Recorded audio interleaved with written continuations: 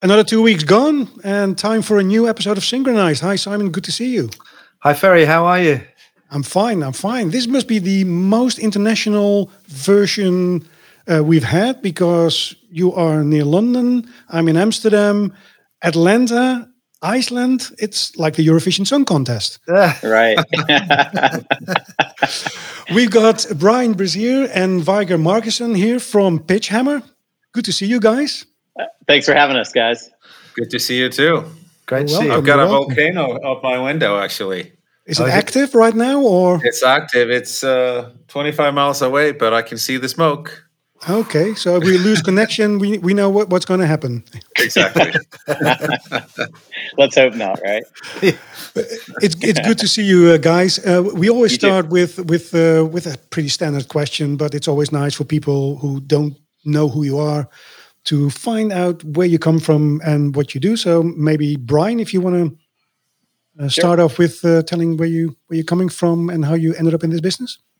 Yeah, we have a library, well-known trailer music catalog called Pitchhammer Music, and another catalog that's represented by APM Music called Annihilation, powered by Pitchhammer, to reach their markets as well. So we have our core client base of trailer market, video games, broadcast promos, all the things that love trailer music.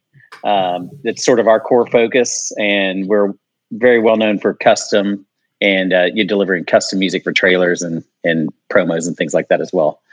But I come from a background of working for Killer Tracks, which is a large music library, handled their broadcast division, and then moved over and worked for APM and started their trailer music division, which was, they didn't really have a focus on it at the time. And they had loads of trailer music in their catalogs that they rep. And so we kind of, just formed a division to actually go out and directly hit the trailer clients and build relationships with the studios and the music supervisors, to make APM known as a force in that market. And through that process, I met Vagar. He was writing for some of the APM libraries, and I was just a huge fan of his music when I was pitching it all day to clients, and reached out to him. We had a coffee, and I was also writing rock music for the libraries, not trailer music. And so with some of the APM libraries, we were working with West One Music, Bruton, KPM, a lot of the different libraries. I was doing rock promo kind of stuff. And I asked Vagar to do piano and strings when we were getting to know each other on an album I was doing that needed to sound kind of Coldplay-ish. And we did that project together, became fast friends, and realized we both had a great business sense, and quickly realized that he was known in the trailer market as kind of the go-to secret weapon for custom scoring trailers and doing films and things like that. So all of the client overlap with what I was pitching to all day. They all knew Vagar, and they knew me as a great resource for bringing them great trailer music. So after we finished that album, we decided we should give this a go on ourselves. And basically, I left APM at that time, and with Adam Taylor, who's the president of APM, he gave us his blessing because both of us have been working for APM in various capacity for a while. And then we launched Pitchhammer 2011 officially, where we just dove straight in and been building it ever since. So you're a decade old, 10 years old. 2012, actually. Oh, my mistake. Yeah, we started working on behind the scenes idea on it in 2011, but we launched it in spring of 2012. So 10 years old next year. Yeah, right. Brian kind of summed it up. I come more from the scoring background. I'm classically trained, and my job is I'm one of the composers, and then I head up the production and custom division and work on, whatever music we're producing, whether it's for our catalog or if it's for custom projects, for video game trailers, theatrical trailers, TV spots. Right now, we're scoring a movie, and we're recording it in a couple of weeks. And so, yeah. And we've also got, I was going to drop in the 80s Trailerize. So we just released that as well. So we're constantly working on multiple projects, obviously. So we have a team, go-to writers, and, a roster of, 22 plus writers, but probably a handful that we go to actively on a regular basis.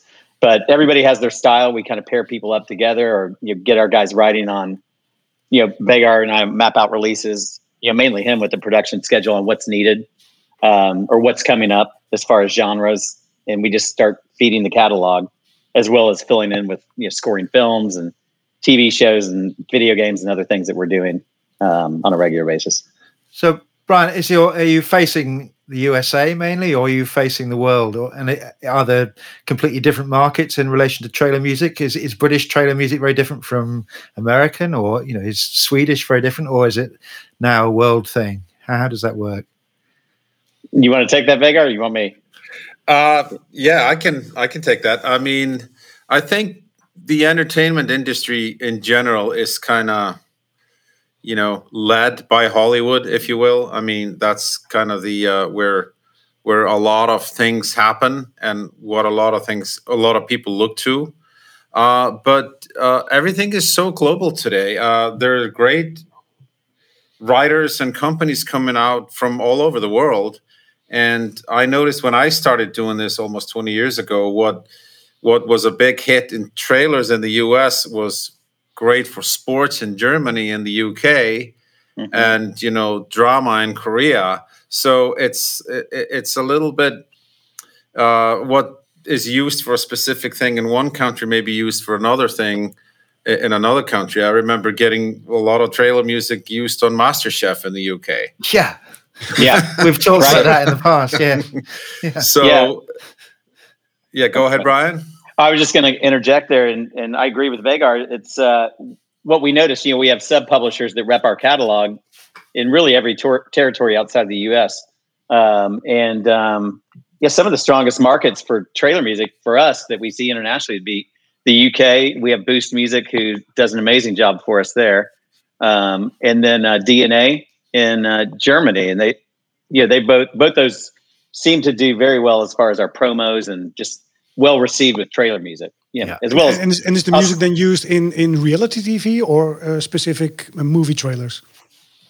It's kind of a mix of both. I mean, what they'll do there. They have the broadcast markets, obviously, for the major broadcasters, but then also their trailer houses there, which are cutting more of international TV spots. I believe. Is that correct, Vegar? I kind of feel that's where we see a lot of it. Yeah. It's kind of all over the map. What we designed specifically for trailers in the US is used for international trailers, but it's used for a lot of promos, sports, reality TV, it's kind of all over. Yeah. We'd have to dig up our statements to give you a detailed answer. It is. Well, it is. It's a variety of uses, which is interesting. Maybe even making a corporate video seem interesting, right? Like some HR video, and now they're using some over-the-top trailer music to make people engaged. Was it a surprise to you? Like what you said, that in MasterChef they were using trailer music. Was it like, wow, I never imagined that they would use this kind of music in a program like that? Well, I kind of think that, but it seems like it makes sense, because when I'm watching those shows like HGTV or the Food Network, it really, when you see it used, it's making what might be some not so interesting content. It's giving it a great emotion and bringing it to life. Like if someone's working in the kitchen and sauteing some chicken, and now they put this big trailer music, all of a sudden it becomes really epic. It really does. I think it also it emphasizes the drama, because those programs are not really about cooking; they're about people and how they cope under pressure. And what your music in that sense, I've noticed this a lot, that it's underscoring the drama, if you like, and really working well on that level. And as a sort of follow up to that, I'm interested to know how, if they use it on MasterChef, how you kind of push the bar further, because your trailer clients don't want the music that was on MasterChef. We want something stronger than that. So how do you keep pushing it and making it more impactful? A lot of these decisions have little to do with us, especially when it comes out of the US. Yeah, it's the editors, and it's the editors of the shows in each country that have a lot of control. And I've been hit up by editors all over the world with like, "Hey, I used your music for this. I used it for that." But like you said, Simon, these are shows about people, and it's about getting everyone really excited and getting it hyped up. And our main mixer, Rob Beaton, who is in California, he, like, when we started working together a long time ago, he said, "Vegar, your tracks are like an orchestra on steroids. So that's how he described it. Everything is just really exaggerated. And at the end of the day, it just works for this kind of stuff. When it's about to heighten the emotion and I don't want to use the word hard sell, but giving you kind of a hard sell and get you really excited, this kind of stuff just works. Yeah, it has the impact needed. Yeah, and we try to feed that that need just based on, we focus on producing what we feel is a great need for the theatrical market, just because that's been our core. But it's great that the broadcasters and other uses it just crosses over naturally, and we kind of provide the catalog and the tools to the client and let them have some creative freedom. Right, the editor wants to maybe use 5 little pieces of a track as opposed to 1 full track, and that's fine with us. And just let them. We almost call it editor candy, right? We deliver them. We built a catalog and a label around it too, called Trailer Fuel, which is really sound design, soundscape tracks that the editor can grab a hit, a rise, a stutter, all sorts of anything they need out of the track. And that's been a very popular catalog for us and label over the years, but it really gives the editor freedom. So Brian, when you look at the cue sheets for a typical trailer, would it have more than 1 piece of music used very often then? Many pieces, or how? What's the norm? Yeah, I mean, it's very typical that it's actually very unusual if they use a full track and just let it flow throughout the trailer. The editor's typically going to pull in, maybe a track from us, a track from this other library, and a track from our competitors, and almost build a session that might have, I don't know, Vegard, what would you say? I mean, it can be anywhere from 3 to 4 up to dozens of pieces of music. Dozens in a trailer of like 2 minutes? We actually had 2.5 minutes. Yeah. Yeah, that brings an example that we had a trailer, Evil Dead, which was a horror film, and we got a quote request for it years ago, and the editor had just gone crazy and used a splice here, a stutter here, just made his own crazy chaotic session out of it, which was very impactful when you saw the trailer. But I think there were 18 different drops in that trailer, so we had to work out a deal with them because they're like, we can't pay for 18 drops in this thing. So, Vegard, does that mean that you, as part of your data, you put keys and BPMs, and that's really used by people or not? I mean, key is crucial. We do put BPMs, meters, and keys. Are they used? Yeah, they're used. But I'm a musician, so I know how like if you put a key in G minor after a cue in D minor, I know how it's going to work, going up a fourth and so on. But now I'm already like way out of the general language of most editors or producers. Public. So I think a surprising amount of editors play an instrument and have some kind of a musical talent or musical skill. And a lot of them are like just simply have a great ear for it. Yeah, they're very good with using BPMs and meters. And it's easy if they find like cues in the same key, but if there are many different keys, then have to mix them and match them, it gets a little more challenging. But that's where we come in. We come in and help with that too. And a lot of times in recent years, what we need to do on trailers is like, there's a setup, there's an act 1 and there's an act 2, and there's all kinds of shifts and things going on, 10 seconds of this, 3-second interlude, blah, blah, blah. But then we go into a big song. So, and the song is often, a well-known song that's playing by itself. But in many cases, like we just did on Spirit Untamed for Universal, there was Wildest Dreams by Taylor Swift, where we had to take that song and build around it, put extra percussion on it, strings, brass, a full orchestral treatment to decorate it and make it more cinematic. It was great. It was a lot of fun. The guys at Universal are like awesome to work with. And do you get access then to the multi-track of Taylor Swift, or? In that case, we didn't, but sometimes we do. In that case, we basically provided tons of layers on top of it. We do sometimes get the multi-tracks. it's tricky if it's a song from the 90s or the 80s, but it's been remarkable what people have been able to work out with their publishers. So yeah, did we do that on Call of Duty? Did they give us the stems to all those? Yes, we did. I thought so. Okay, yeah. So we did that with Survivor, Eye of the Tiger, and what was the other? A Missy Elliott track or something? Lizzo, song called Lizzo. Tempo by Lizzo. And we have to obviously treat these elements like gold. Exactly, because you are dealing with other people's creations. Yes. Right. And but those jobs are exciting. They're a lot of fun. They're a lot of fun. They can be challenging, but the video game stuff is particularly exciting because those guys are extremely ambitious when they do their trailers, and the thought that goes into it, and and how they working with Activision, for example. There's this huge excitement between the music and the game mode, player gun battle and all the sounds and all that. So it's super fun.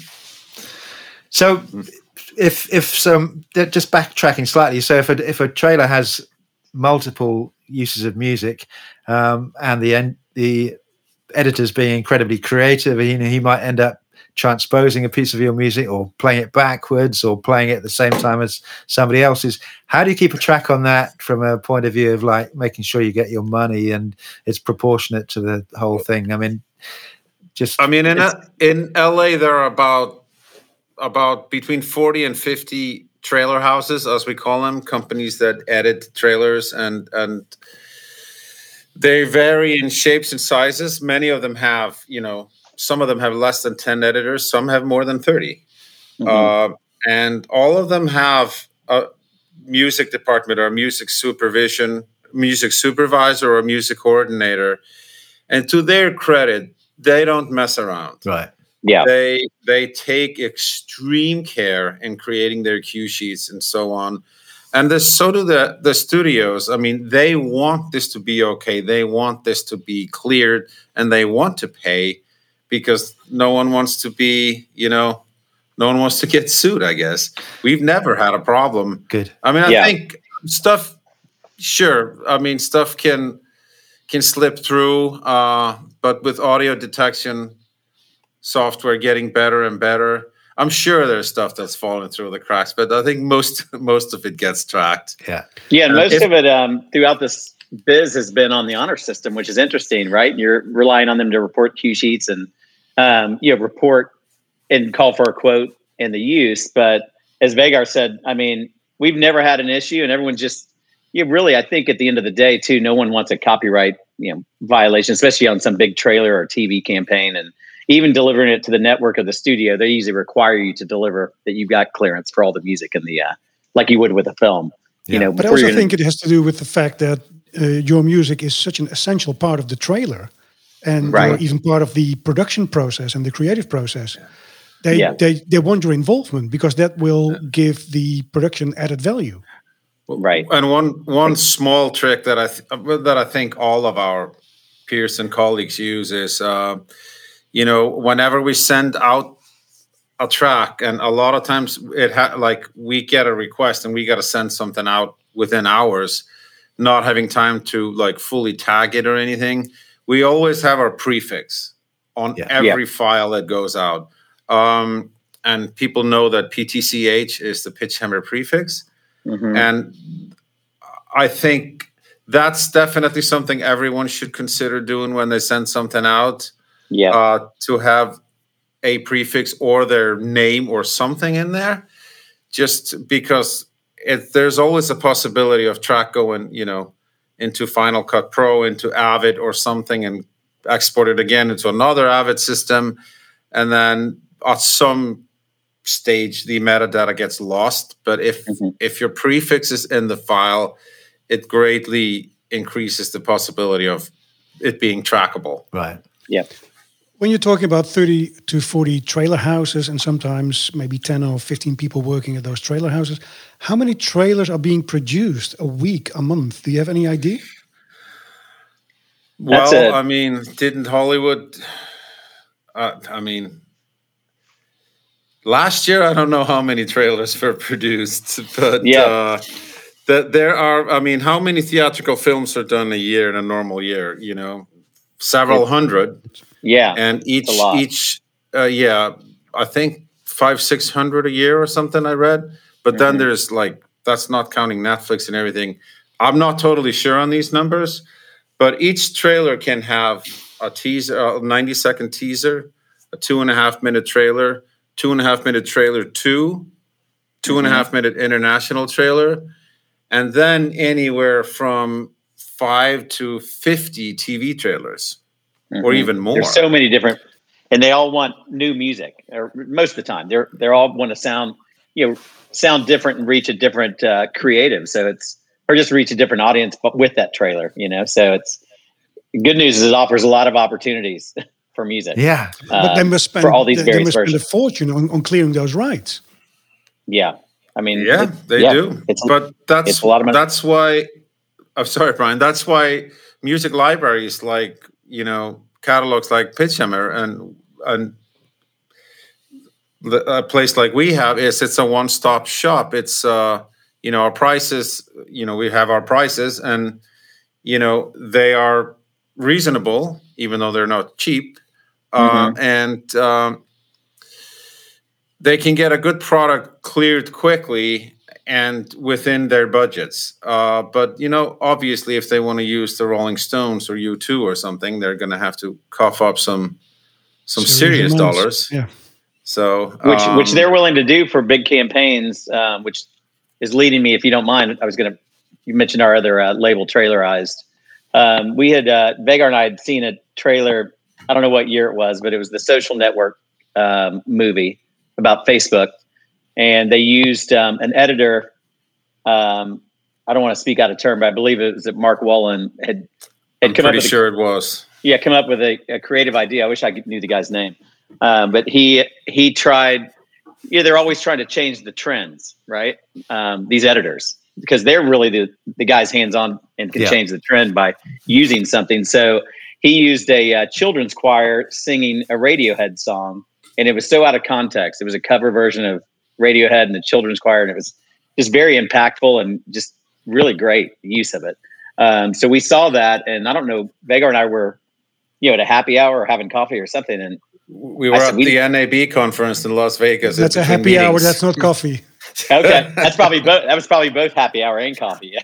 But we somehow I just said we've got to trademark the word Trailerized, man, and build a label of Trailerized cover songs that are just uniquely geared towards marketing campaigns.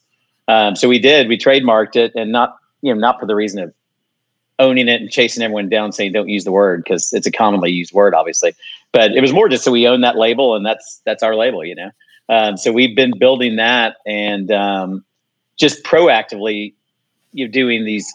We'll either proactively or reactively. A lot of times we'll get reached out to, and like the Call of Duty thing, and they say, we want you to do this track. That wasn't necessarily a Trailerized version, but because we were using their stems. On the Trailerized side, we actually use a vocal work for hire or somebody internally on our team as a vocalist, and just do a cover version, but do a trailer cover version of it, or something that's in that same kind of style.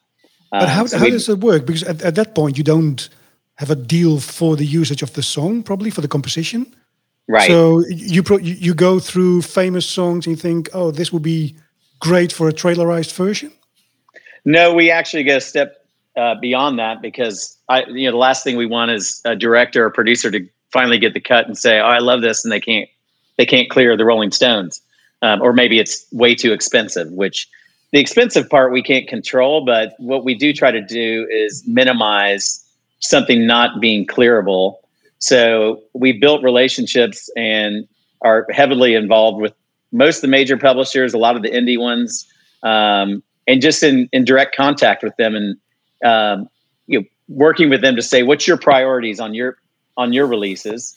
What's your priorities on your back catalog? Something that's not being used. It might be a 20s song or something from the 1920s, or who knows what, up to current. And so we'll actually work with them on lists that our priorities or send them lists that we want to do and kind of get to an agreement. Is this going to be hard to clear? Do you guys own 100% of this? And then we will, kind of work off of that so that we are at least kind of minimizing the getting the end result and that not being able to finish or be cleared. So that's kind of what we do in advance of even doing a cover. That's a lot of work. That's a lot of work. It is. You're investing into a product and you don't even know whether it's going to sell. It is. Yeah. So I think, but when it sells, it's typically very worth it. Yeah. Yeah. True enough. And we're usually, I mean, not to toot our own horn, we're pretty spot on. Like most of the covers we've done, they end up landing in multiple places actually. So we did one for the cover by Ellie Goulding. She had a song called "Burn," and one of our writers in Vegar, maybe you tell us, Vegar, came up with the idea to do the. One of our writers. I mean, sometimes we just get ideas and we just go for it. Like this was it 2018? A movie with Dwayne "The Rock" Johnson, called Skyscraper, with a burning mega skyscraper. And one of our writers said, "Hey, I love this song by Ellie Goulding, 'Burn.'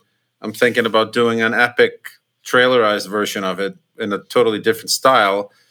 And can you pitch it for Universal?" I'm pretty sure it was. For this movie. And we're like, great idea, let's do it. So we did it and we pitched it. Got a good reaction, didn't land and didn't work. It was a little bit on the nose, burning building and the song is "Burn," but then it's found many other homes since then.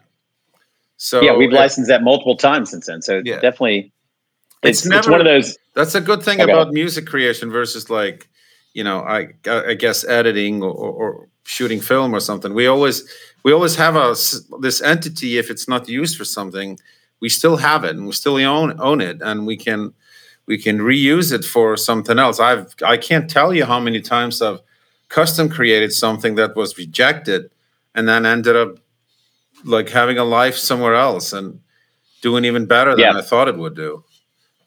But so we've go ahead. No, that's it. Yeah. So we just released one, and this is one too that we just kind of did on our own. Of 80s trailerized covers of just great 80s songs, but kind of a unique spin on them, right? That are just make you tilt your head at first and go, wait, I know those lyrics, and because it's completely different. No, but this sounds great, and I understand how it works because people they know these songs, of course, right? And the great thing is, it's like, as you said, I know these lyrics, but which song is it again? And all of a sudden, it triggers your mind, and it's like, oh that's what it is. And especially there's one in there that "Don't You Forget About Me," that we had the idea of using a little girl, 9-year-old girl that's a friend of mine, John Hopkins, who plays in the Zac Brown Band, has a studio. You're confusing songs. Oh, my bad. Which one am I saying? She did Always Something There to Remind Me. Oh yeah, so edit out that other one. So Always Something There to Remind Me. We wanted a great version for horror. So it's like this little girl speaking adult lyrics, and it makes you go, wait, I know that song. Yeah, exactly what we were talking about. So it's always fun to kind of get creative and just kind of come up with some unique ideas on the singer or the voices, and then you just have these really cool songs that people resonate with because they grew up with them, or maybe they're current songs, that they're living with now. So it's just it's a really fun label. Great. So we go ahead. We had Dan Graham as a guest a couple of months ago. He's from Gothic Storm, and we were talking. We were talking to him about the hype of the trailer music, and I think Simon tried to reference to that as well just before. Where's the hype going to stop? How are you going to keep? How are you going to keep on hyping it up even more and pushing it further? I think it goes in cycles. I mean, I do too. Thinking back 15 years or so, where like we had orchestra and just epic choir on everything, and it was just bombastic and just like it like if it didn't have at least 100 people on there, we don't want to listen. I mean, and then I think it's just got so much of that people wanted to start scaling back and taking another out. Like we went through this period when everyone wanted to hear something really cool, but like not being able to identify what it is. What is that cool sound? It sounds amazing, but I don't know what it is. We have a lot of that in our Trailer Fuel catalog. And then this big song trend. So I think it is just like constantly evolving and cyclical, but I don't really. Go ahead, Simon. Well, I was just going to say that, I mean, if you asked somebody perhaps not that informed what trailer music is, they'd probably say it's orchestral music, and it's kind of like orchestral music on steroids. But the orchestra is Victoria. I mean, it's a 19th century construct, and it stems from. So why are we still obsessed with, brass instruments, string instruments, rather than much more contemporary instruments? Why? What's going on? Is it because it talks to people? Is it because it immediately does something emotionally? Or I think the simple answer is it works. The 80s in Hollywood is a good example when the synthesizers, 70s, 80s, where people were afraid they were going to take over and kill the orchestras. And there are some amazing synthesized scores. I mean, the top one that always comes to mind for me is Blade Runner, Vangelis. And it's and there are some really interesting ones, but there are some really not so good ones that like don't age very well. But with the symphonic format, the symphony orchestra format, it has this variety of colors and timbre and palette that can be used so brilliantly in so many situations. And I think it just reaches people on an emotional level, what you can do with an orchestra. And, it's kind of hard to put into words. It just works emotionally. So we're just pushing a bit more on this, Vega. I mean, if you go back to post-war, post-Second World War, the composers working in Hollywood at the time were art composers. They were using serialism. They were using very interesting uses of the orchestra and stuff. And then you've got the 70s where music was often kind of a blend of orchestra and sonics. Mm-hmm. And yet now most symphonic music that you hear seems to me very tonal, very based in keys. It's like the curve has gone, it's a retrograde curve rather than a curve that's opening out. Would you agree? Or, I mean, I agree with you. And this is just my personal opinion on this. I think part of the reason why the music is simpler is that the sound design and the quality of all sound editing is way better than it was post-war. Right. I mean, we were watching movies, where there weren't really any sound effects. So the music was, creating the emotion and hits and misses and falling on the floor and it's like animated and so on. And I think a lot of it too is many filmmakers, and I totally respect this, they are concerned with music getting in the way of their story or getting in the way of their dialogue. So that's why some of it is much simpler. And I think there are, it's interesting to see like the type of composers who are working the most today. If they were born 60 years ago, maybe they would have done nothing because their style wouldn't have worked back then, and then vice versa. So it's hard to say, but I think the evolution of sound and how and sound design, Foley and sound editing, like I said, and so on, has taken up more room on the expense of the music. And I'm not saying it's bad, not at all. It's just there's more stuff going on sonically in all productions than they were back then. Mm-hmm. Again, just my opinion. Yeah, but I think also when you say, how do you keep pushing the envelope and growing it, it's almost like an artist on a label, you have a major artist that's got to keep pushing that and follow up that next album and, kind of redefine themselves or not, maybe just keep feeding the need if people love what you're doing. So we kind of try to do both, just continue to feed the need of what's getting used, what people react to, but then also trying to just get creative and push it in another direction and see if people react. A good example of that was we're so well known for our action and our horror and our sound design and, the epic and orchestral stuff over the years. And we decided we wanted to do a comedy album, and we had no idea the reaction we'd get to that. And it's been one of our most successful. Just made me smile, so I know what the reaction will be. Yeah. So we've done a fun series, basically a fun label of just fun music, comedy, and just percussion, and it's been great. So it's just interesting because we didn't know people to react to that because they don't look to us for that. And to give credit where credit is due, Jen German, our who basically leads our office, our director of operations, or managing director, I meant to say, she came up with this idea, just let's do fun percussion, let's just do fun drum cues, because she was pitching music and she felt like people were asking for it, no one had it, and we're like, just percussion, I mean, that sounds kind of simple. And she said, I know, but that's what they need. And we did it, and it was extremely successful.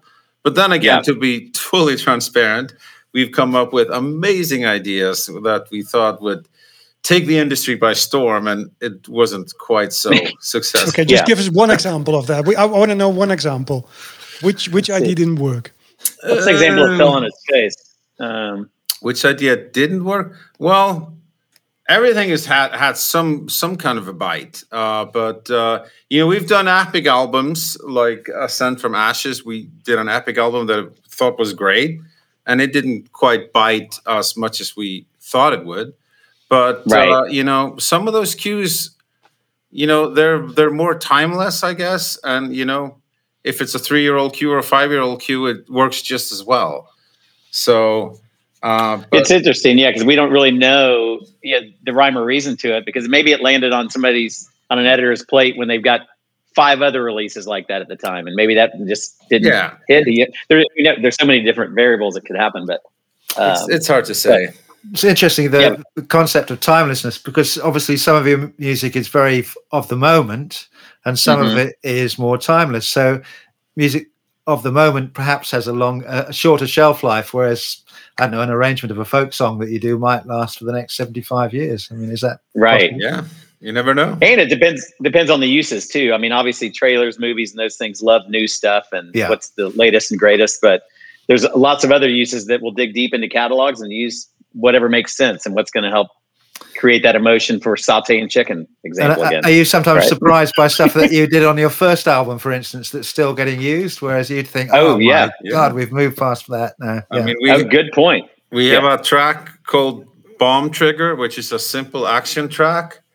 And it's got a little bit of a dubstep vibe. And Gary, who wrote it, Gary Lee, who said, hey, let's put this out dubstep is still okay. And this was years ago. And man, I don't know how many times that thing's been licensed. Oh, it's still heavily used. Yeah, so that's from our very first album we ever put out. Yeah. Prior to recording this podcast, I mean, I were talking about, how do you look at albums that are successful or specific tracks that are successful? Do you try to analyze it? And do you try to find a reason why a certain track generated a lot of money? Do you guys do that?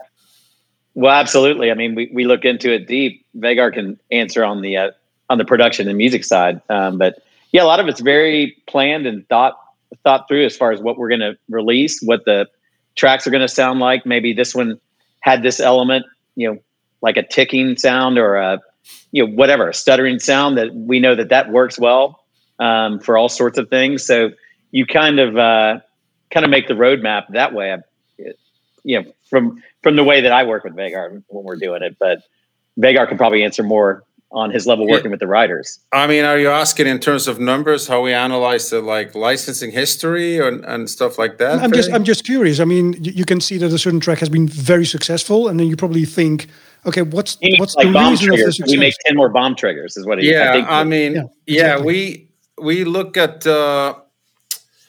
we look at a variety of things, and one thing about trailer music that I learned pretty early on when I was writing for others, like I wrote for Robert Etol a lot, who runs Q Factory in LA.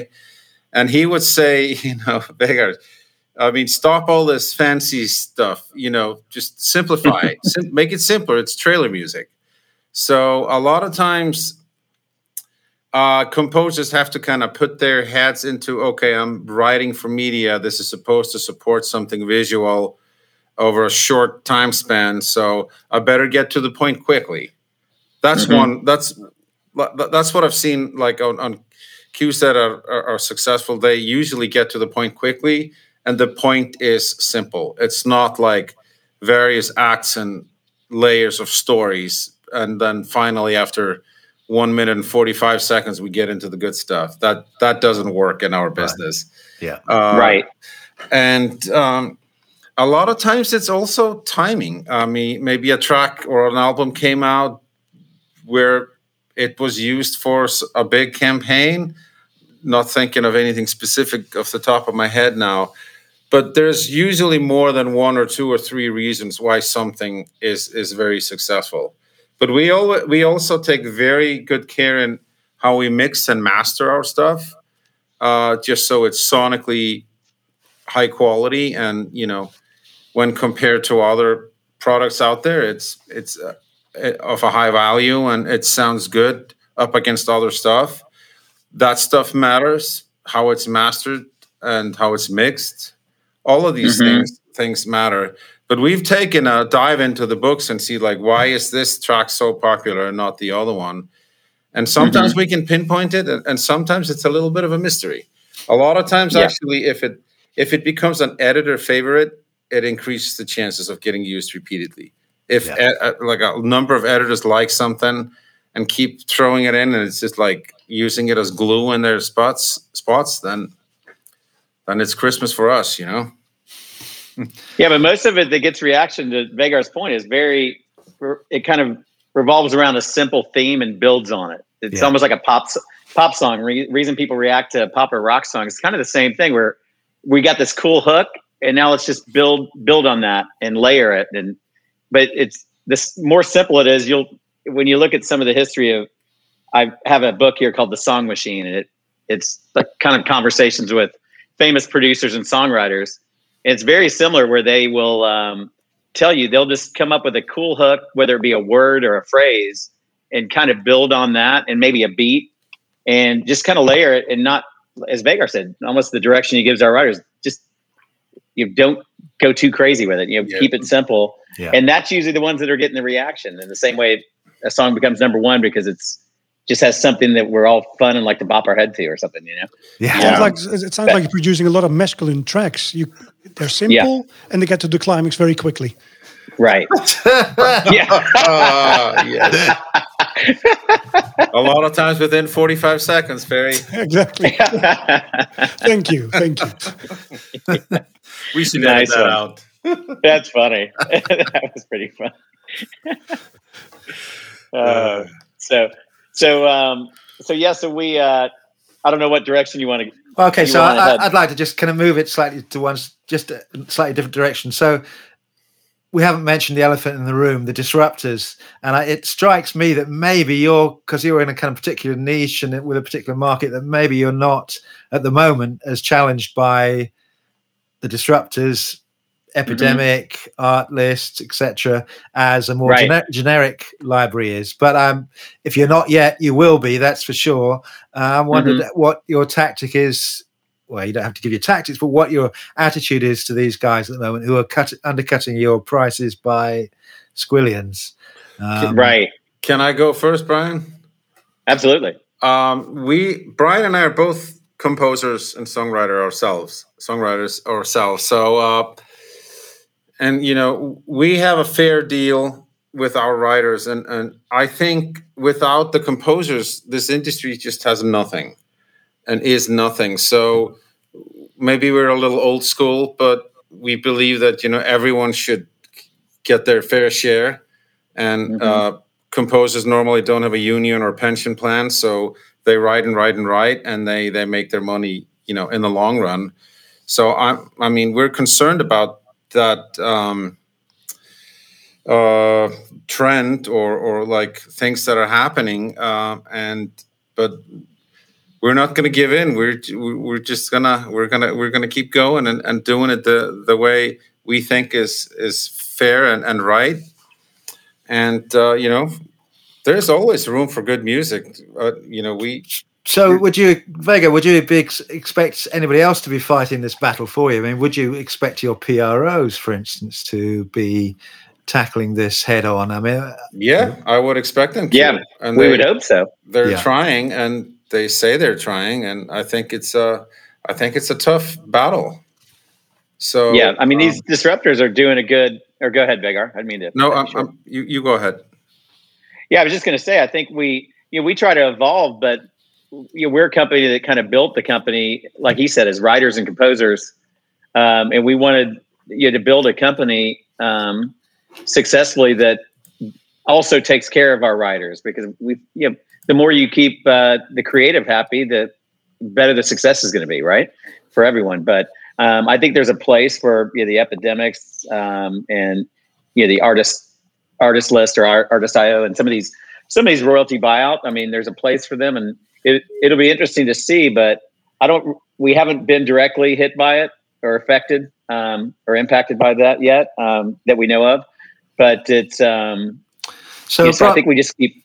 Brian, are you aware that they're actually competing with you? Because I would say here in the UK, with the major broadcasters, as a traditional library owner, we are now being, they are the competition. They're actively on the same desk at the same time we're competing with them. And so, I mean, is that the But it's not really any different, though. It's not, I mean, or correct me if I'm wrong, but it's not really any different than us all going to, a major broadcaster here in the US, right? And they're usually going to have maybe a handful of, well, I say handful, maybe 10 to 15 libraries, right? Yep. That they'll sign on for blanket deals and, pre-negotiated rate deals or whatever the case may be.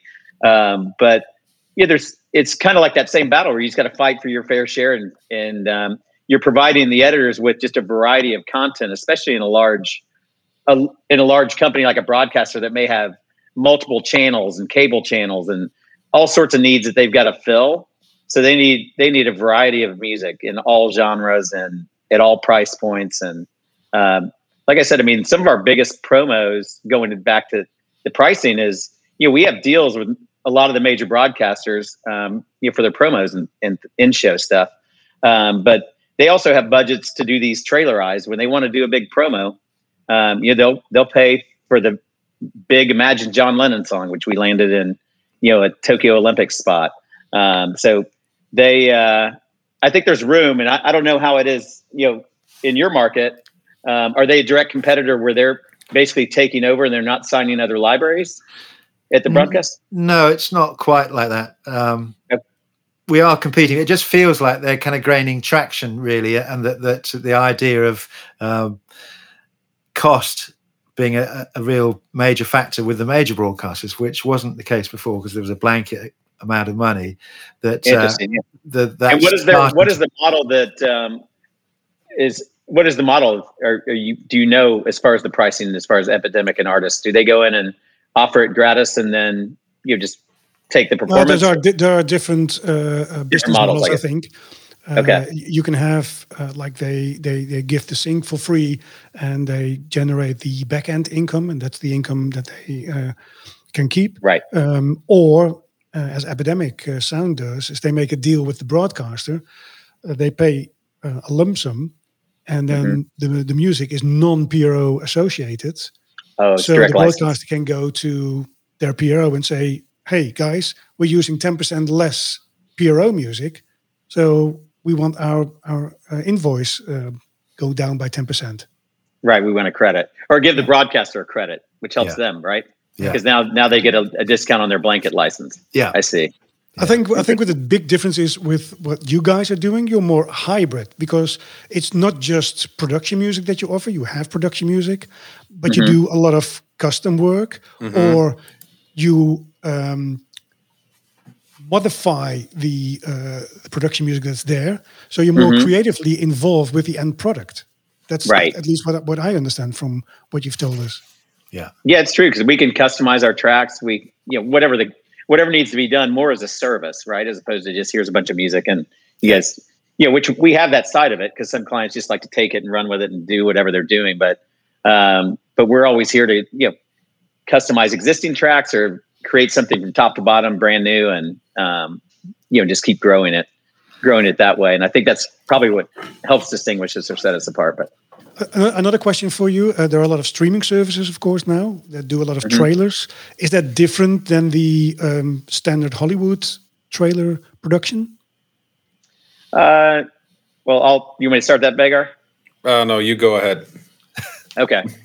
So I wouldn't say it's different. It's a lot of times it's done like, especially in COVID, we were noticing, where they had content that they didn't want to put out because the theaters were closed, right? So they would shelve it for a period of time, and then time kept going on, and when's this thing going to end?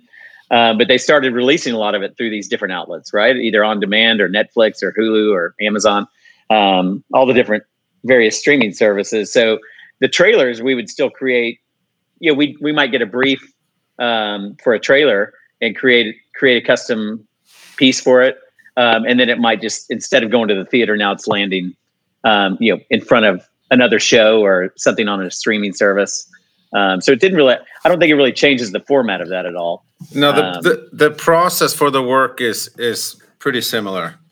HBO is a good example where they're pretty ambitious when they do their promos and trailers, and we may be either creating something original or a lot of times we're working with songs, and right. But in many cases, one trailer house, 2, 3, maybe even 4 trailer houses may be creating a concept or a campaign for the same series or the same movie. So, and we may be working with a trailer house that gets the job in the end, or we may be working with a trailer house that loses in the end. So then, we may have demoed something or done significant work on something that didn't go. And then again, it comes down to, the good thing about the music, at least we can take some of the stuff we were doing and reuse it for our library or do something with it. Right. I've got a silly question, but say, Vegard, somebody takes a really lovely string stem that you've used, and then they put another library's rhythm track under it. How do you both get 100% of the royalties, and or do you get 50% each? Well, how does that work? They'll quote. I mean, we get a quote. We give out a quote for the. Brian can probably answer it better, but we give out a quote for the track, and you can use one or all 20 stems from it. If you want to use one, you pay for the price of the what it would have been for using the track. I call it the emotion. You're paying for the emotion. Yeah. So whether that's a drone or a hit, I mean, you might pay less. We're going to obviously work and be reasonable. Yeah. But we have that quite often actually, where a client maybe just uses a couple of stems, like a piano stem and a violin or the orchestra or something. Yeah. And they'll send us a request the same way they would if it was the full track. Yeah. And then we just work with the quote to be reasonable and based on whatever the use is and the need. So with your library music, not bespoke, but your library music, do you always give stems, or is that something that you occasionally do, or is that something that you always do? Always. Yeah, we offered it from the beginning in launching our library, just because we wanted to give the clients full access to the tools to be creative on their end as well, and just be a good service to them. And then from the get-go, we tagged all of our stems and made sure they all had metadata so they didn't get lost. If the PROs got them, and so that we could also get proper payment for them as a track if it was used in a cable promo or show or something. Yeah. Yes. So yes, we do. We offer it. We offer it to all of our clients. With every album that we do, all the stems. So if you say a track has, I don't know, say 10 stems, if you layer them all up at the same time, does that equal the main track? Is that the idea? I mean, if you play it equally, everything that's at unity gain that comes out as the main track, is that how it goes, Veg? Or is very important question, because we're in the trailer industry. It is not at unity gain because all the stems are mastered. Yeah. So if you play them all at the same time, they are a little bit over. Yeah. And it's just, there is a certain loudness war in the trailer business. So, I mean, a good example of like isolated license would be like a big hit or a big rise or, a big orchestral ramp up or stutter sound effect glitch or something like that. And because they use isolated stems so much, we decided that we just would master all stems. So each stems can function on its own. Okay. So, and I was quite concerned in the beginning about doing it this way, but clearly other libraries do it as well, because not once in 9 years have we gotten a comment or a complaint about that. Everyone, in fact, loves it. So not a dumb question at all. A very important question, because I think a lot of people wonder about that. Yeah, absolutely. It makes sense, of course, because the stem on its own should have the same impact as whether it was a track on its own. Exactly. Right. Exactly. Yeah. So it's simply, they still line up levelly, but you just bring the level down, and there you've got your... You bring the level down between like 2 and 6 dB, and then you're good. That's a trade secret, Vega. There you just gave it away. I gave away all of it. Exactly. Well, that's a magician telling how his trick works, right? Right. Well, I don't think this is any mystery to people, but if it was, no, it isn't. This brings us to the end of this episode of Synchronized. And before we go, this is a first, I want to do a little quiz. Is that okay with you? Because you guys are really into movies. Okay. Right? Because you're into trailers. You can't win anything except eternal fame. It's like the Bengals song "Eternal Flame," but then eternal fame. Nice. I'm going to have. I might let Megar take these. I'm not great at trivia, but okay, we'll give it a shot. And I just want to know which movie. Houston, we have a problem. Apollo 13. That's a winner. I see dead people. The Sixth Sense. Oh, well, that's going to be easy for you, Viger. I'll have what she's having. When Harry Met Sally. Wow, I'm impressed. Wow, I'm impressed. I am too, man. And the last one. You can't miss this one. Go ahead. Make my day. Dirty Harry? Dirty Harry? Yeah. Yeah. We got winners, Simon. I got one. We get eternal fame. I'll have what Simon is having.